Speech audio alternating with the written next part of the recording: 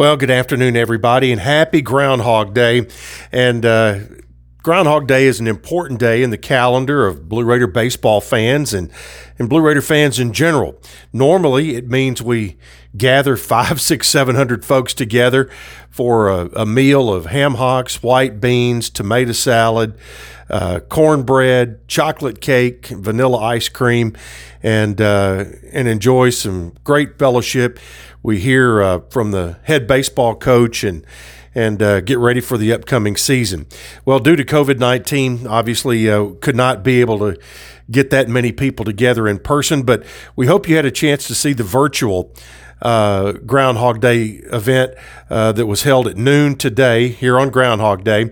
It was aired on the Facebook page for Blue Raider Athletics, and it premiered at noon. You can go back and watch it now, and it will also be on YouTube here very, very shortly. But a lot of the same things. We, talked to the coach about his team. We met the teammates.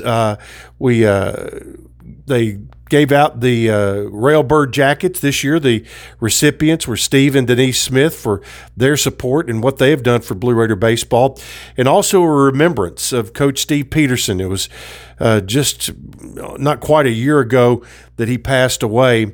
Matter of fact, yesterday, former Blue Raider great George Zimmerman, it was a year since his passing, but there is a portion of a much longer video that will be coming out soon remembering Steve Peterson, and they debuted the trailer of that today on the virtual Groundhog Day event. So hope you have a chance to go back, take a look at it. The baseball season will open on February 19th at home. The Raiders will play 8 straight home games before they hit the road. So again, hope you have an opportunity to get to that. Well, speaking of virtual events, coming up tomorrow, Middle Tennessee football program will air the Signing Day Live. It will be on ESPN3 tomorrow night at 6 o'clock, wrapping up National Signing Day for college football. I'll be hosting the 1-hour show, and we'll introduce the full 2021 class, provide highlights of all the signees, and showcasing interviews with some of the very newest Blue Raiders, and that includes interviews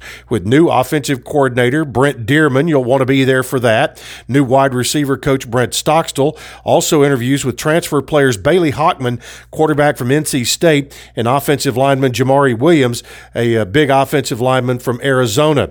You can fans are encouraged to follow the MT Football Twitter account all day to get information about the new recruits. But again, it's on ESPN3. There is information on just exactly how you go see it on GoBlueRaiders.com today. One other football note, congratulations to Robert Big Rob Jones as he's been invited to the 2021 NFL Scouting Combine. He's the first Blue Raider since Richie James to be invited to the Combine. Richie participated 3 years ago in 2018. And the big game, the Super Bowl, coming up this week.